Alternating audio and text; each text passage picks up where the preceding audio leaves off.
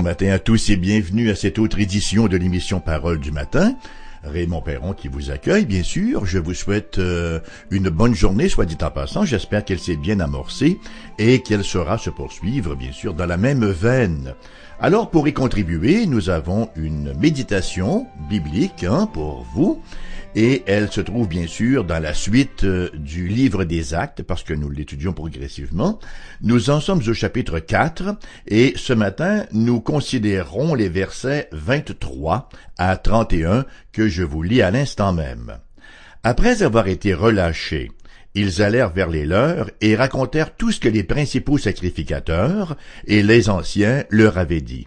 Lorsqu'ils l'eurent entendu, ils élevèrent à Dieu la voix tous ensemble et dirent « Seigneur, toi qui as fait le ciel, la terre, la mer et tout ce qui s'y trouve, c'est toi qui as dit par le Saint-Esprit, par la bouche de notre Père, ton serviteur David, pourquoi ce tumulte parmi les nations et ces vaines pensées parmi les peuples? Les rois de la terre se sont soulevés et les princes se sont ligués contre le Seigneur et contre son oint. En effet, contre ton saint serviteur Jésus, que tu as oint, Hérode et Ponce Pilate se sont ligués dans cette ville avec les nations et avec les peuples d'Israël pour faire tout ce que ta main et ton conseil avaient arrêté d'avance. Et maintenant, Seigneur, vois leurs menaces et donne à tes serviteurs d'annoncer ta parole avec une pleine assurance en étendant ta main pour qu'ils se fassent des guérisons, des miracles et des prodiges par le nom de ton saint serviteur Jésus. Quand ils eurent prié, le lieu où ils étaient assemblés trembla, ils furent tous remplis du Saint-Esprit et ils annonçaient la parole de Dieu avec assurance. Vous savez, dans ce chapitre-là, ce chapitre 4 du livre des Actes, nous avons vu jusqu'ici, vous vous en souviendrez sans doute, premièrement, nous avons vu les chrétiens et la persécution dans les versets 1 à 7, la première persécution. Deuxièmement, nous avons vu leur audace dans la proclamation, versets 8 à 12, leur courage lorsqu'ils ont comparu devant le Sanhédrin, au verset 13 à 22. Ce matin, maintenant, nous verrons la prière qui fait suite à tout cela. Et nous verrons dans un premier temps leur esprit de prière. Nous verrons ensuite comme deuxième point quel était bien sûr le destinataire de la prière. Et troisièmement, les sujets de la prière avant de terminer avec le quatrième point, la réponse à la prière. Donc l'esprit de prière, les versets 23 et 24. Quelle est donc la réaction des apôtres à la suite de l'interdiction qui leur a été faite de prêcher l'Évangile? Une interdiction en plus qui était assortie de menaces. Comment est-ce que les apôtres maintenant vont réagir? La première chose que nous les voyons faire ici, c'est d'aller vers les leurs. Nous lisons au verset 23, « Après avoir été relâchés, ils allèrent vers les leurs et racontèrent tout ce que les principaux sacrificateurs et les anciens leur avaient dit. » Ils allèrent vers les leurs. Le mot grec, c'est « idios », qui veut dire littéralement « propriété individuelle », en contraste avec propriété publique. Et ça nous en dit beaucoup, quant à l'Église. Ils allèrent vers ceux qui leur appartiennent et auxquels ils appartiennent. Voilà bien un concept important et souvent de fois négligé. L'Église, ce sont les nôtres et nous sommes siens. Il y a ici une appartenance mutuelle. Lorsque nous sommes en Église, nous sommes parmi les nôtres. Et c'est là un grand privilège objectif qui a besoin d'être subjectivé comme toutes les autres bénédictions d'ailleurs. C'est tellement triste de voir des gens qui professent la foi et qui choisissent délibérément, en invoquant toutes sortes d'excuses, des écrans de fumée, qui choisissent donc délibérément de s'exclure de l'Église. Et il semble que ce soit la tendance naturelle de l'être humain. Dans certaines circonstances, du moins, on n'a qu'à penser dans l'Ancien Testament, entre autres, au prophète Élie, que Dieu renvoie vers les prophètes. Élie voulait mourir, Élie était isolé, Élie ne voulait plus voir personne, et Dieu le retourne donc vers les prophètes. Parce que lorsque Dieu sauve, il ne sauve pas pour mettre sur une tablette quelque part, là, pour que la poussière s'accumule. Non, lorsque Dieu sauve, il ajoute à son Église. Il l'a fait avec l'apôtre Paul, entre autres, comme nous le verrons lorsque nous serons rendus dans notre méditation au chapitre 9 des Actes. Donc, aussitôt libérés, les apôtres vont vers les leurs. Quelle belle expression. Vont vers les leurs et ils leur racontent tout ce qui s'est passé. À noter là que ce n'est pas une thérapie de groupe où chacun se raconte. Non. Ils leur racontent tout ce qui s'est passé, mais en vue de la prière. Les apôtres, on l'a déjà dit, ont fait montre de beaucoup d'audace dans leur témoignage, dans leur comparution devant le Sanhédrin, mais dans l'Église, maintenant, ils font montre de beaucoup d'audace encore, mais cette fois-ci, dans la prière. Et leur première parole, qu'est-ce que c'est? Seigneur. Est-ce qu'on peut avoir une meilleure ouverture de prière que celle-là? Seigneur, et nous retrouvons effectivement cette prière-là au verset 24. Seigneur, toi qui as fait le ciel et la terre. Le mot qui est traduit par Seigneur, c'est un mot qui nous est quand même assez familier, sauf que sa signification, en français, est un petit peu péjorative. C'est le mot despotès qui a donné despote. Cependant qu'en grec, le terme n'est pas du tout péjoratif. Le terme fait référence à un souverain absolu. D'ailleurs, c'est une expression utilisée pour un maître d'esclaves ou encore pour un chef dont on ne peut défier la puissance.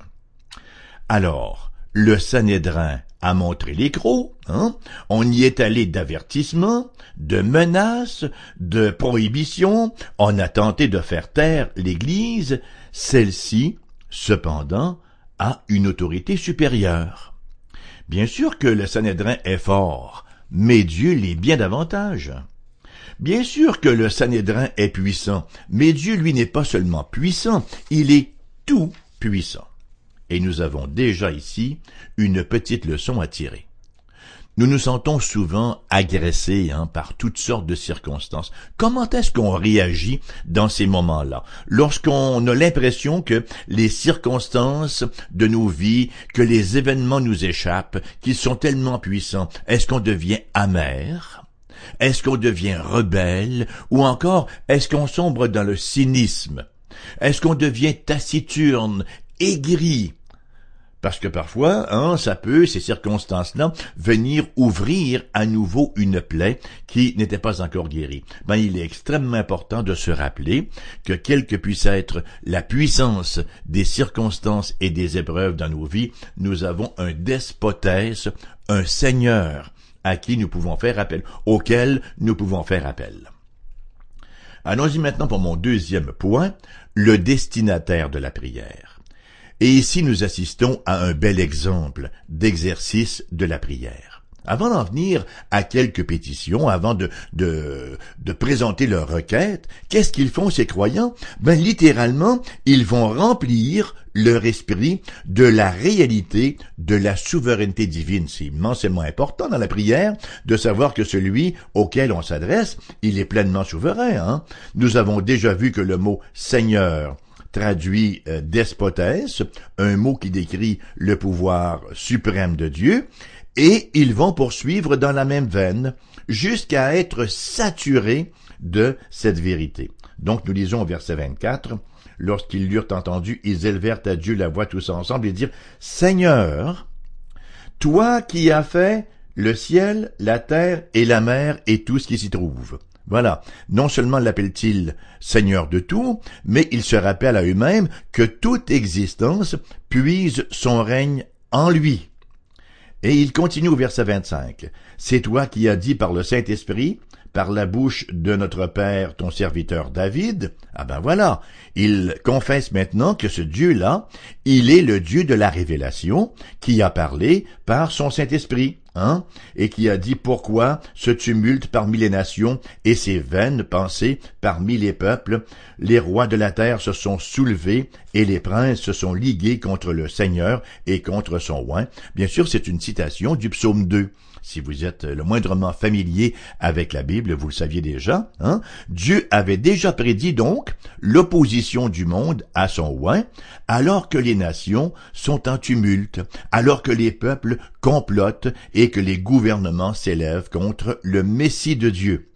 Et troisièmement, ils vont confesser qu'il est le Dieu de l'histoire, le Dieu qui contrôle l'histoire.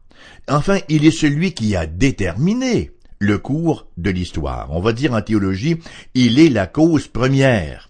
Et il est la cause première de la conspiration d'Hérode, Pilate, Romains et les Juifs contre le Christ. C'est bien ce que nous lisons au verset 27 à 28.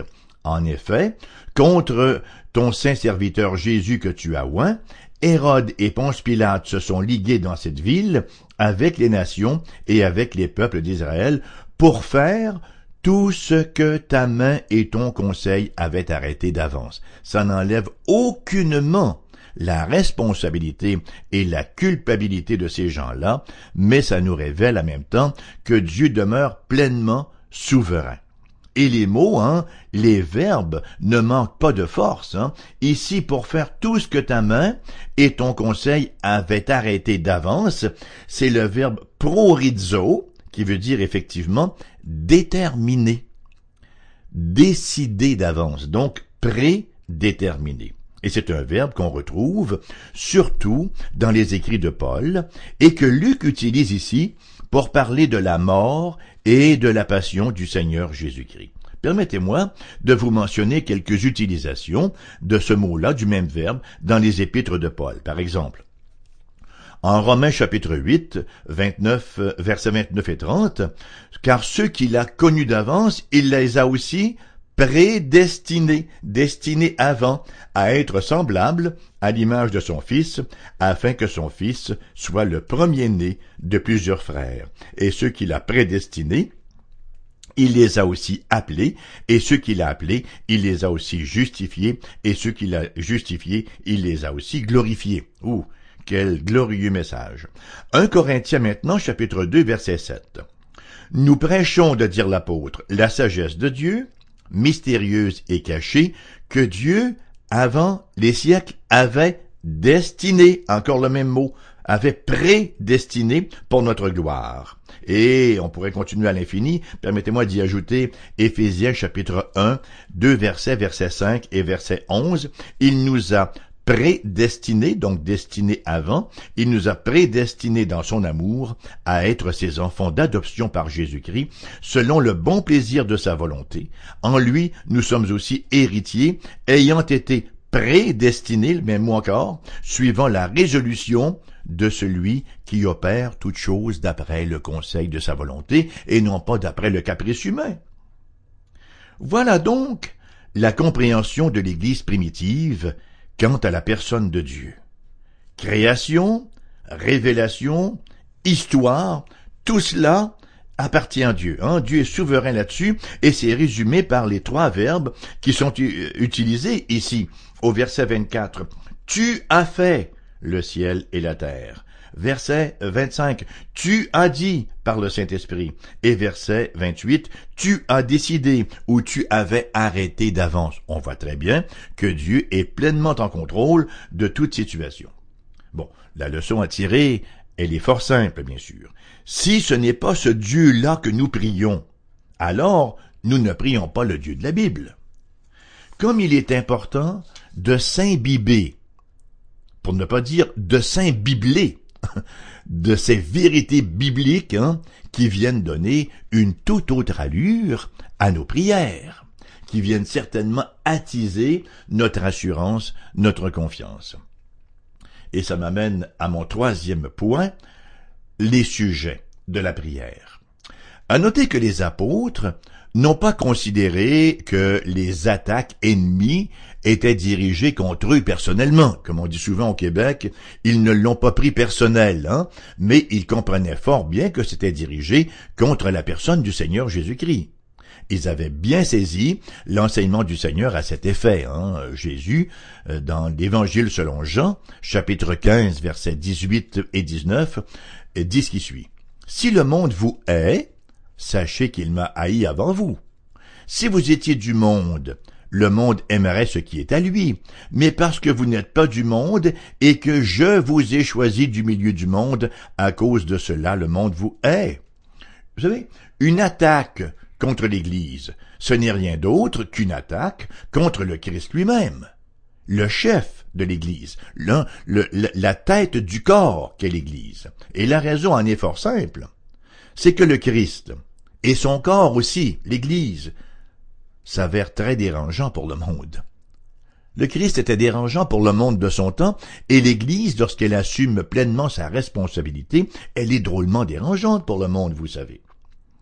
Jean chapitre 7, verset 7, Jésus de dire « Le monde ne peut vous haïr, moi il me hait, parce que je rends de lui le témoignage que ses œuvres sont mauvaises. » Voilà. Le monde n'aime pas la lumière, parce que le monde, il est ténèbres. Maintenant donc que leur vision est clarifiée, ces croyants sont vraiment imbibés là de cette réalité que Dieu est souverain, alors là, ils sont prêts à lui présenter leur requête, et Luc nous en rapporte 3. Première requête, elle est au verset 29, la première partie où il nous est rapporté « Et maintenant, Seigneur, vois leurs menaces. » C'est intéressant, comme prière. Les disciples ne disent pas « Seigneur, châtie-les » ou encore « Protège-nous », mais plutôt « Seigneur, vois leurs menaces. Considère ce qu'ils mijotent présentement. » Il n'y a rien de mal, bien sûr, à demander la protection du Seigneur, mais c'est tout de même intéressant de voir que ce n'est pas ce qu'ils font ici. Dans leur pensée, il n'est pas question, après ce qu'ils viennent de dire sur la personne de Dieu, de dire au Seigneur quoi faire en cette circonstance. Et en même temps, c'est une confession de soumission à la parfaite volonté de Dieu. Vois, Seigneur, et dans ta sagesse, fais ce que bon te semble. C'est une forme de prière à haut risque, dirait-on. C'est une prière de foi. Une prière d'ailleurs qui ressemble à celle du Seigneur Jésus à Golgotha. Ô Père, que cette coupe puisse s'éloigner de moi, cependant, non pas ce que je veux, mais ce que tu veux. Et ça nous amène à la deuxième requête, la deuxième partie du verset 29. Donne à tes serviteurs d'annoncer ta parole avec une pleine assurance. Ça, c'est une prière qui ne peut être plus actuelle. Rendre témoignage avec assurance. Annoncer la parole de Dieu avec une pleine assurance. Dans le cas des apôtres, il s'agissait d'annoncer cette parole-là, de proclamer l'évangile de Jésus-Christ sans crainte des menaces du Sanhédrin. Mais pour nous aujourd'hui, qu'en est-il? Bon, nous n'avons pas d'interdiction du Sanhédrin. Cependant que les menaces ne manquent pas et viennent à nous sous toutes sortes de formes.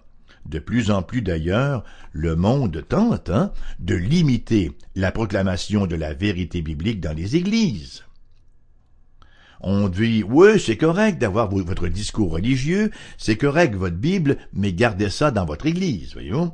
Les lois se resserrent de plus en plus d'ailleurs pour sortir la prière des lieux publics, pour qualifier certaines dénonciations de crimes haineux. Le monde a en partie, et ça c'est triste, le monde a en partie réussi à convaincre l'Église que son discours, le discours de l'Église, est trop radical, de sorte qu'on n'ose plus se prononcer ouvertement. La vertu par excellence de nos jours, c'est quoi? C'est d'être politically correct, une façon subtile de dire qu'il ne faut pas dire ce que nous disons. Et on emploie tellement d'euphémismes que le discours lui-même se voit émasculé. Si l'Église, chers amis, veut véritablement assumer son rôle, tôt ou tard, elle va devoir se retrouver dans une situation très semblable à celle des premiers chrétiens et détourner les yeux de sa propre sécurité pour annoncer la parole de Dieu avec une pleine assurance, et cela, quel qu'en soit le coût. Et ça m'amène à la troisième requête, verset 30. En étendant ta main pour qu'il se fasse des guérisons, des miracles et des prodiges par le nom de ton saint serviteur, Jésus. Une prière pour que Dieu agisse avec puissance. Ce n'est pas une demande, notons-le bien, pour des miracles de vengeance, un peu là, comme c'était la demande des Boanerges, des fils du tonnerre, lorsqu'avec Jésus, il traversait la Samarie et que les Samaritains voulaient les en empêcher, l'un des deux disciples de dire, « Seigneur, veux-tu que nous fassions descendre le feu du ciel ?» sur ces gens-là. Non, ils ne demandent pas des miracles de vengeance, mais ils demandent des miracles de miséricorde, des miracles confirmant la parole proclamée. On sait qu'au début de l'Église, il y a eu cette saison de miracles qui avait pour but de confirmer le ministère apostolique. C'est bien ce que nous dit 2 Corinthiens, chapitre 12, verset 12, où l'apôtre écrit « Les preuves de mon apostolat ont éclaté au milieu de vous par une patience à toute épreuve, par des signes, des prodiges et des miracles. » Ce n'est pas à dire que Dieu ne peut plus faire de miracles aujourd'hui. Loin de moi la pensée de limiter Dieu ou de l'emprisonner dans des syllogismes. Dieu demeure parfaitement souverain dans son action. Il va sans dire cependant que le miracle par excellence, et vous en conviendrez avec moi, le miracle par excellence que nous demandons, c'est celui de voir des cœurs touchés par le Saint-Esprit et par la parole de Dieu. Parmi les leçons à tirer ici de ces requêtes présentées à Dieu, par ces disciples-là, il y a bien sûr la priorité dans mes sujets de prière. Quelle est la priorité dans mes prières? Ma sécurité et ce que je crois que Dieu devrait faire, ou encore que sa volonté soit faite. Et ça nous amène à notre quatrième et dernier point, la réponse à la prière, parce que nous prions un Dieu qui répond aux prières. Et cette prière intense, faite dans l'unité, n'est pas restée sans réponse. On a vu 3 requêtes de prière, nous allons voir maintenant 3 accomplissements. D'abord, verset 31. Quand ils eurent prié, le lieu où ils étaient assemblés trembla. Ah, comme l'écrit si bien Jean Chrysostome, ce n'est pas eux qui tremblaient, mais le lieu où ils étaient.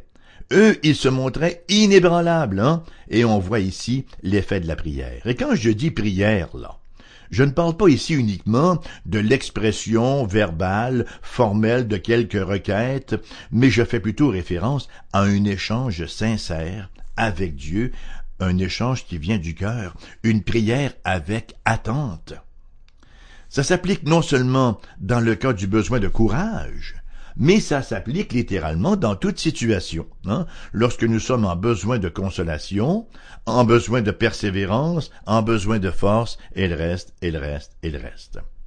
Verset 31b, il nous est rapporté, « Ils furent tous remplis du Saint-Esprit, et ils annonçaient la parole de Dieu avec assurance. » Ils furent tous remplis du Saint-Esprit. Nous sommes encore ici témoins d'une autre plénitude du Saint-Esprit, conséquence de la prière et de la parole.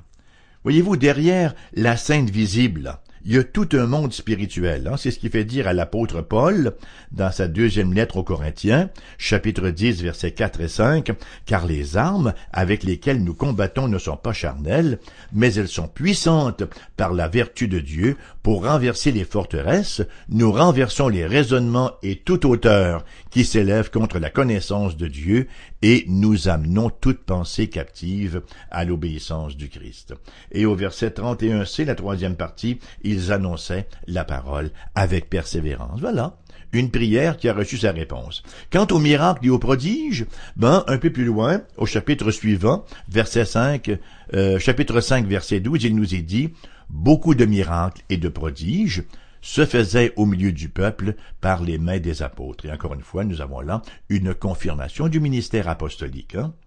Donc, Dieu répond à la prière. Non pas une prière mécanique, Non pas une prière, la poésie prose, dans le but d'impressionner Dieu, mais une prière qui consiste à répandre son cœur devant Dieu et à s'attendre à lui, prier selon sa volonté, pour son règne, parce qu'en somme toute, son règne, c'est aussi le nôtre. Cher ami qui m'écoutez, connaissez-vous ce Dieu-là? Ce Dieu que la prière de ces chrétiens-là viennent de révéler en plusieurs de ses attributs, à commencer par sa souveraineté. Le Dieu de la Bible. Les autres dieux ne sont que des idoles. Le seul vrai Dieu s'est révélé dans sa parole écrite, qu'est la Bible, et dans sa parole faite chair, qui est la personne glorieuse du Seigneur Jésus-Christ. Mon invitation ce matin à tous et à toutes est pour vous de venir à ce Dieu-là par ces moyens-là. Plongez de toute votre âme dans la parole de Dieu et venez au Christ Jésus, le médiateur entre Dieu et les hommes, le lieu, comme je me plais souvent le dire, le lieu de rendez-vous entre Dieu et l'homme, parce qu'il est l'homme-Dieu.